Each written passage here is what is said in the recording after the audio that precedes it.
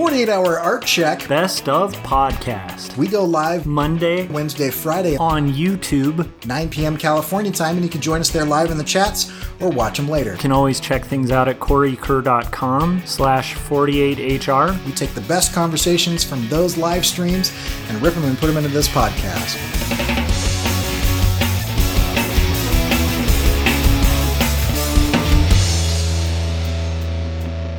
Today's topic is competing with yourself.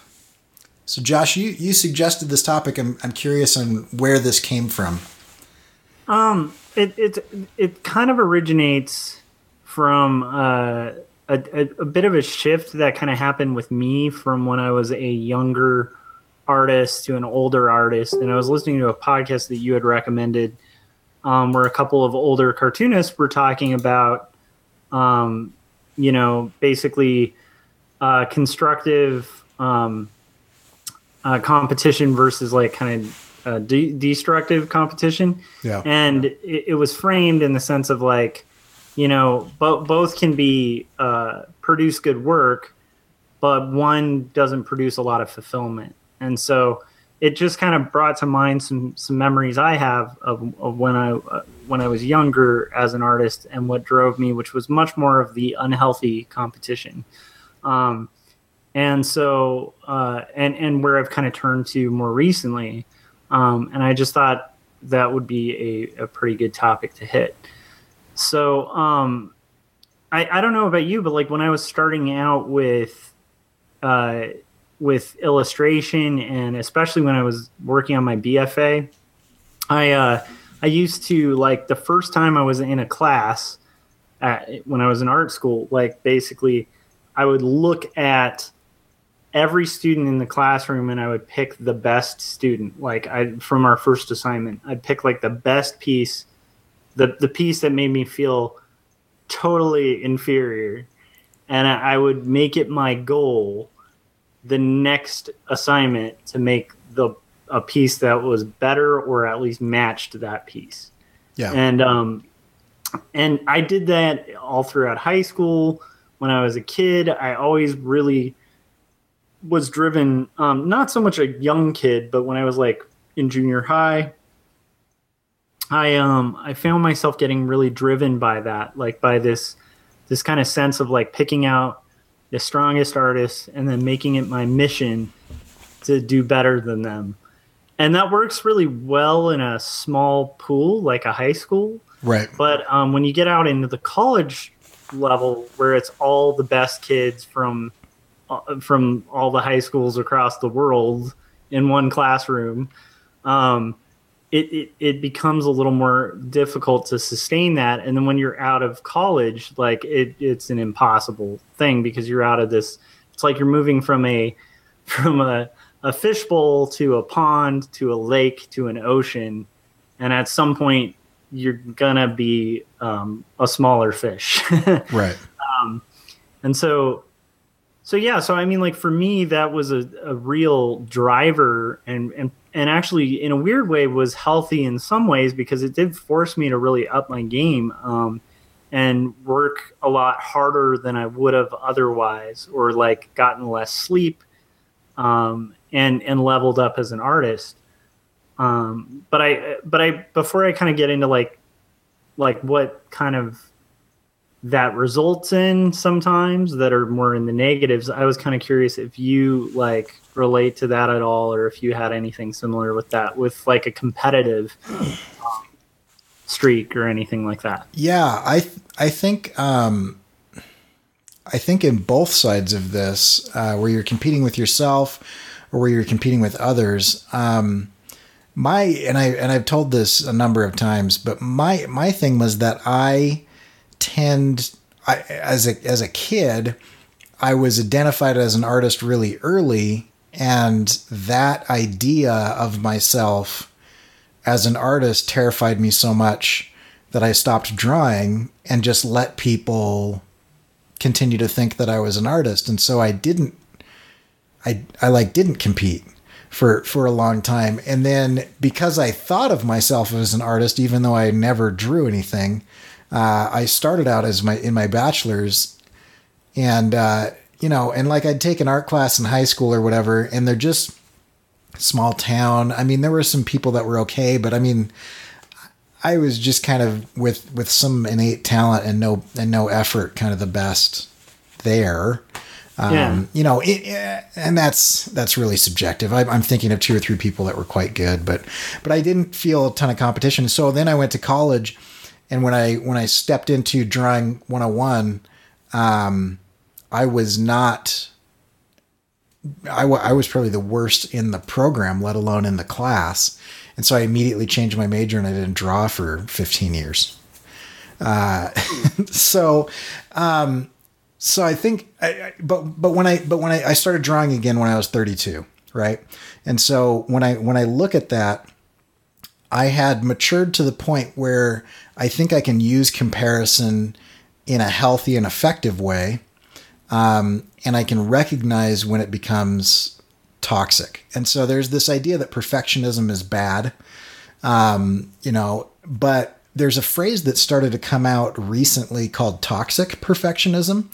And I like that phrase because it differentiates between the search for quality, and the negative degradation of that, where you're beating yourself up. And so I bought a bunch of, I can't gesture anymore with the mic right here. I've got to get used to that. I bought a bunch of art, and I continue to like follow comic book illustrators and editorial illustrators and buy original art. And I study it, and I compare what I'm doing to what they're doing.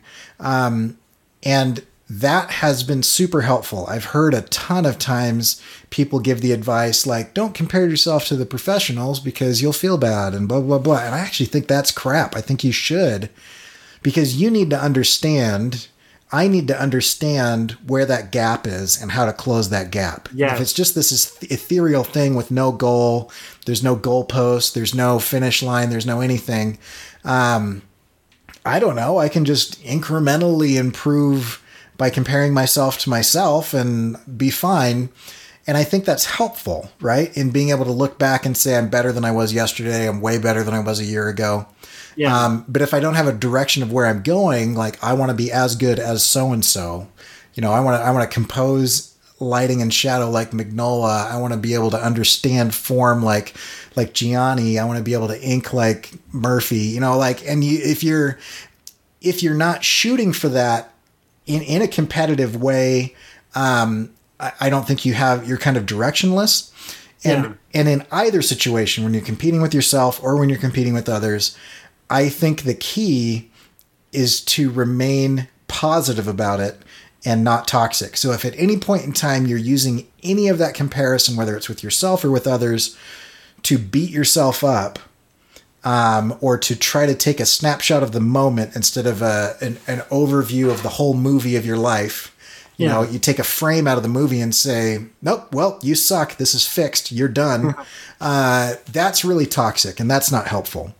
So if at any point in time I find myself looking at something and going, oh man, I am the worst, that's not a place I need to be. And so I immediately change that. But if I look at that and I'm fascinated by how they're doing it, and I'm identifying that gap and reverse engineering how to close that gap, that's all super healthy. And I think that's fine. And then the other thing where I think it becomes toxic is if I use comparison to try to make myself feel better about myself by diminishing the work of others. And I see this a lot, where it's like somebody will look at someone and be like, that guy can't draw feet and he's a published comic book artist and, he's an idiot and da-da-da-da, or whatever. And it's like, if you're just tearing other people down, you're also not improving and you're a jerk.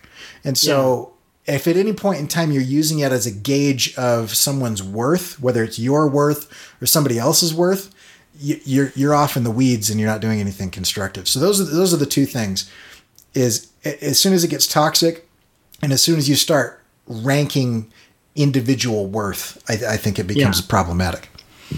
Yeah, and I think like for me, where it was beneficial to be very competitive was that the fact that I would look at artists that were successful within my own circle, and then also super famous artists, and I constantly would be like struggling to kind of level up and get to that level. And I mean, I think some of that's just a healthy competition.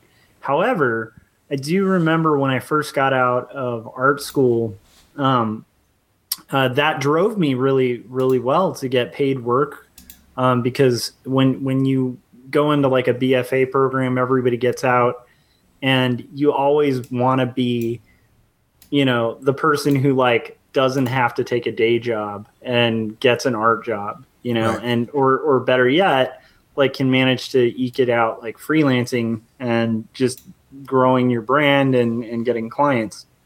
And competition drove me to that too, where it was like I just didn't want to be the guy who like had just taken out a bunch of student loans and then not ended up in my field. And so there's a lot of benefits, a lot of like positives, but where it got negative was I would catch myself, for one thing, like I remember feeling resentment when people had successes Right. that I knew, and that's not a sustainable or healthy approach to things, because what ends up happening is, first off, it becomes toxic to like the people around you, because if they have successes and you're not kind of cheerleading a little bit, then like you're dragging them down when they actually need lifting up. Yeah. And there's challenges that come with successes too. And people need to be kind of carried through that, because it's not like, life suddenly gets, problemless when you like get a big client, because suddenly you're facing a whole different thing.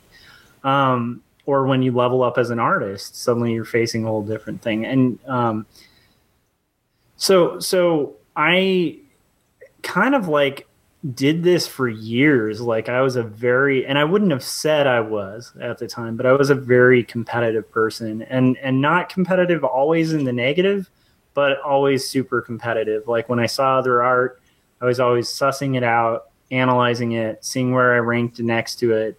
It was like seeing it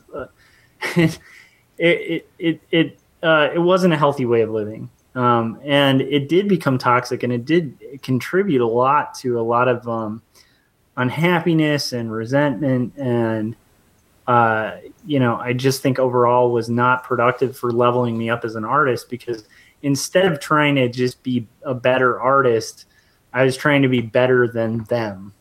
And I think that becomes kind of problematic once again, because how far does that go up? Because at some point there are going to be artists that you may never reach. And if your goal is always to beat them, you're going to find yourself very unhappy on a deathbed, because there's somebody above them, Right. So the idea of like self-competition, I think, is good. And I think when we're younger, weirdly enough, I think you can see this in kids too, that you can see them do both of these levels of competition. Self-competition, I think, is kind of what happens when you're beyond, like where my son's at right now. It's really fun to watch him draw, because he doesn't have a care in the world.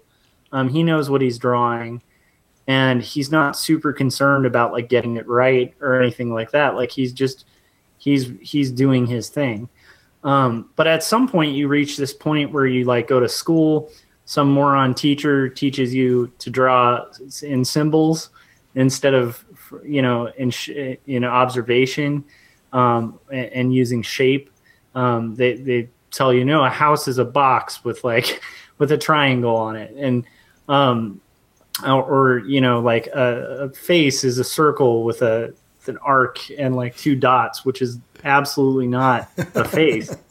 And you get kind of programmed to that, and then you break from that. And when you break from that programming, because you're trying to be more represent, like most people have this point, artists, like when you get to a point where you're like, okay, I'm gonna try to actually draw what I'm seeing right now. Yeah. And when you're trying to actually draw and learn to see, and then accurately interpret what you're seeing, there's all these different levels of frustration. But at that point in time, in most people's kind of maturity, they actually have probably the healthiest form of competition.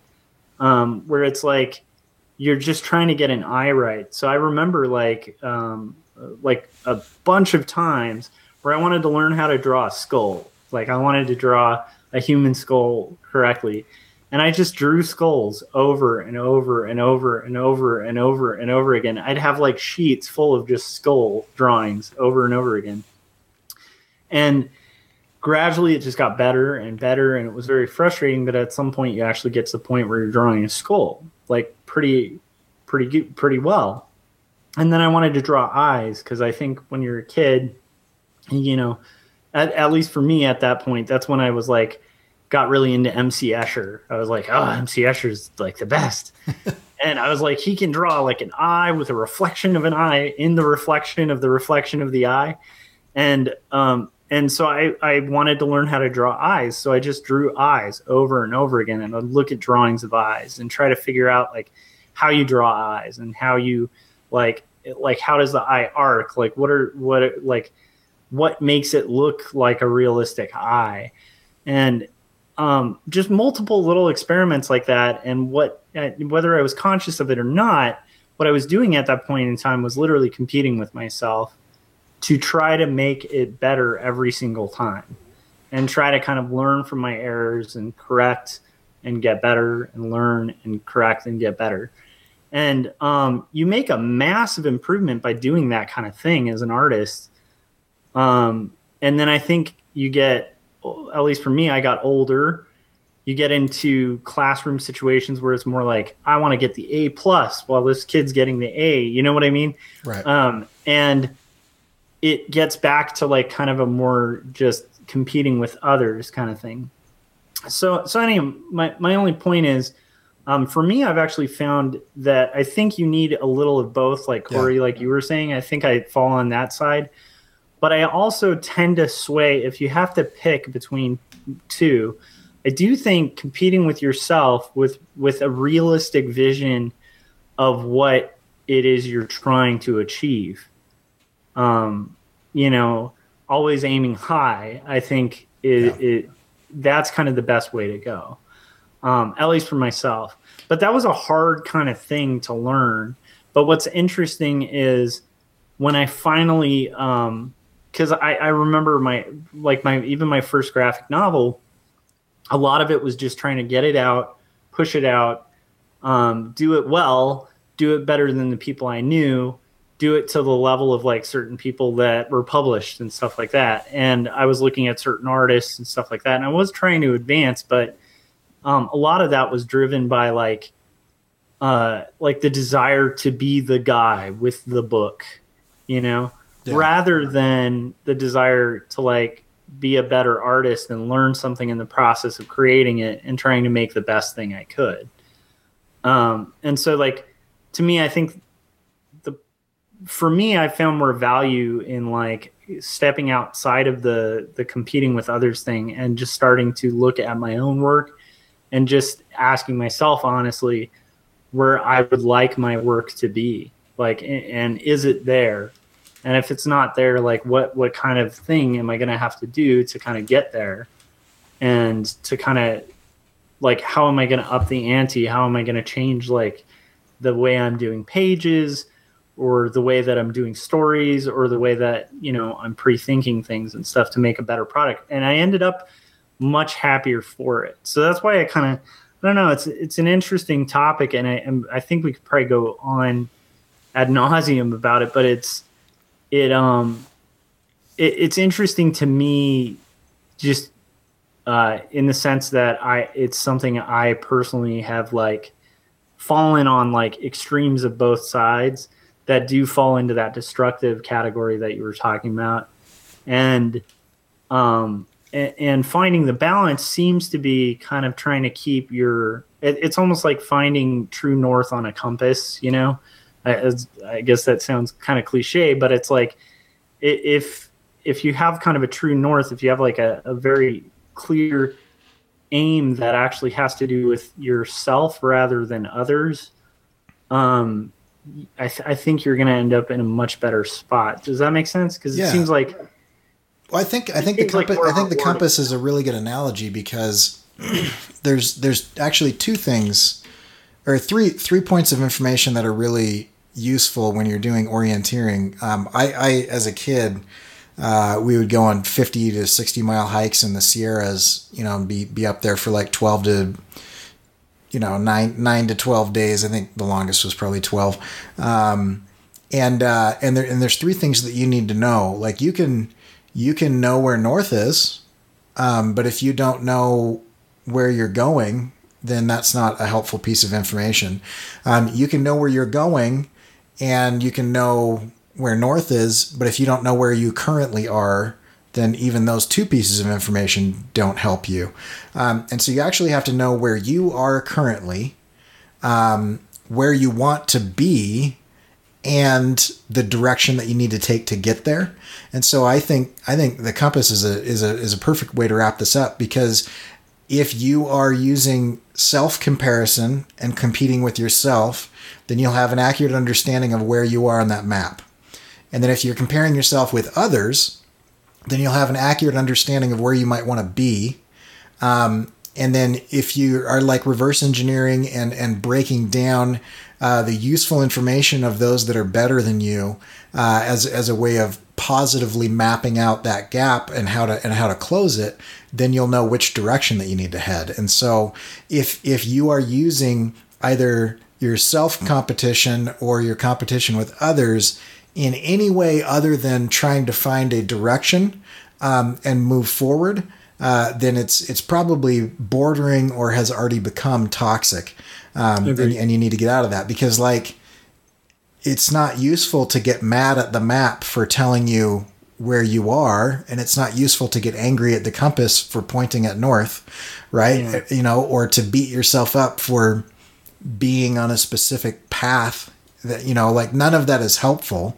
And so I remember several times, and I'll wrap with this, but I remember several times where we would get lost, we'd take a wrong turn or whatever. We're literally in the middle of nowhere, limited resources, and I mean, not that your lives depended on it, because I'm sure rangers or somebody would eventually find you or whatever, but it was a dangerous situation at least, and time spent kicking yourself or infighting amongst the group and blaming other people and doing that didn't matter. That was not useful. It wasn't productive. It wasn't constructive. Yeah. And there was nothing about that. And so you just took the moment to say, okay, I'm next to a lake. I believe I came from this direction. Let's look at the map. Let's try to find some landmarks. Let's try to orient ourselves and figure out where we're going and move that direction. That's just what you did.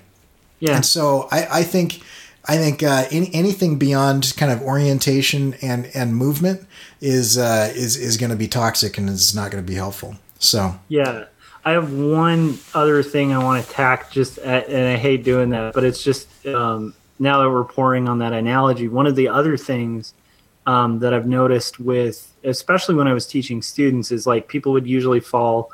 You've got north here, and they're either on this end or this end. They're swinging from one direction to the other, kind of missing true north as artists.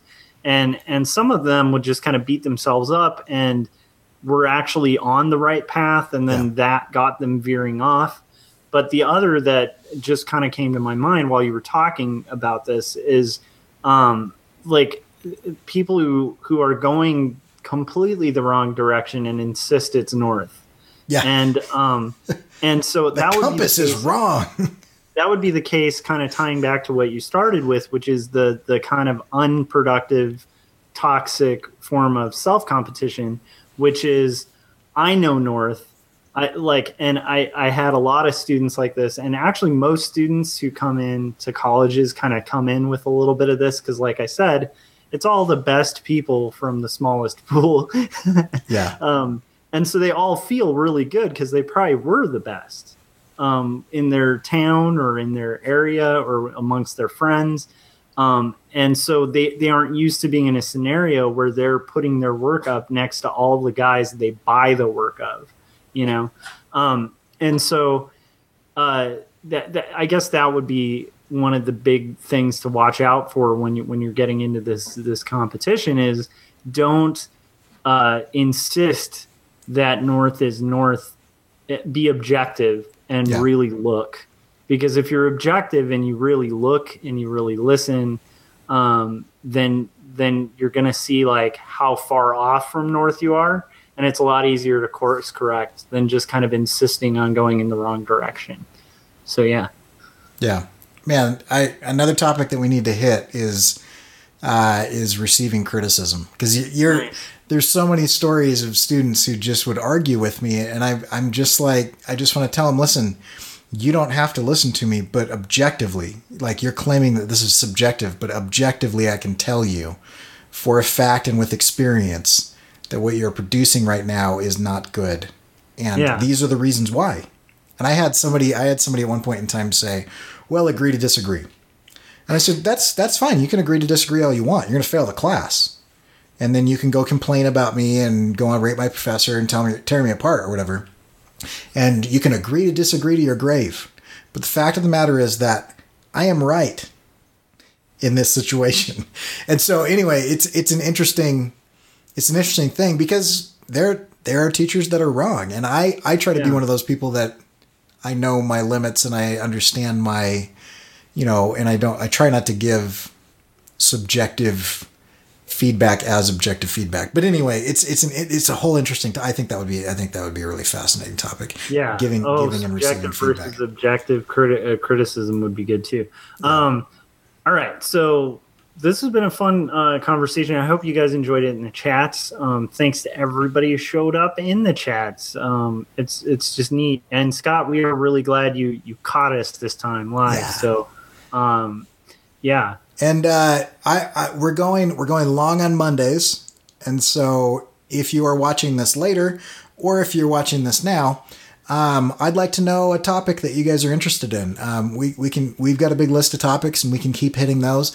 But if there's something in particular that you guys would like to hear about, and you'd like to hear us wax eloquent and pontificate long, usually with Scott Cirkland in the mix as well, leave a comment on topics that you would like. We've had some great comments in the past that have given us episodes worth of feedback. So.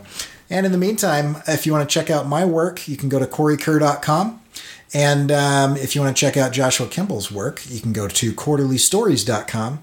And we've both got different things going on there. Make sure that if you haven't yet, that you subscribe and ring that bell for Josh's channel, which you're on right now. And if you would like to help Josh out, you can go to Tapas.io and find Quarterly Stories, subscribe, and do all those metrics that help that type of thing. And you guys are awesome. Have a great weekend, and we will see you Monday. Corey, yeah. One thing. What's that? We got to say what day of the 100 days we're on. So this is day 5 of the 100 days of Making Comics Challenge for me, because I'm stupid and started early. And where are you at, Corey? I haven't been keeping track. I've been spending several hours a day on it since the first of the year. So yeah. So I think you're on day 4. So so that's our update on the hundreds. All right. So day 4, I'm going to do this thing. All right. We'll catch you guys later. We're out. Cool.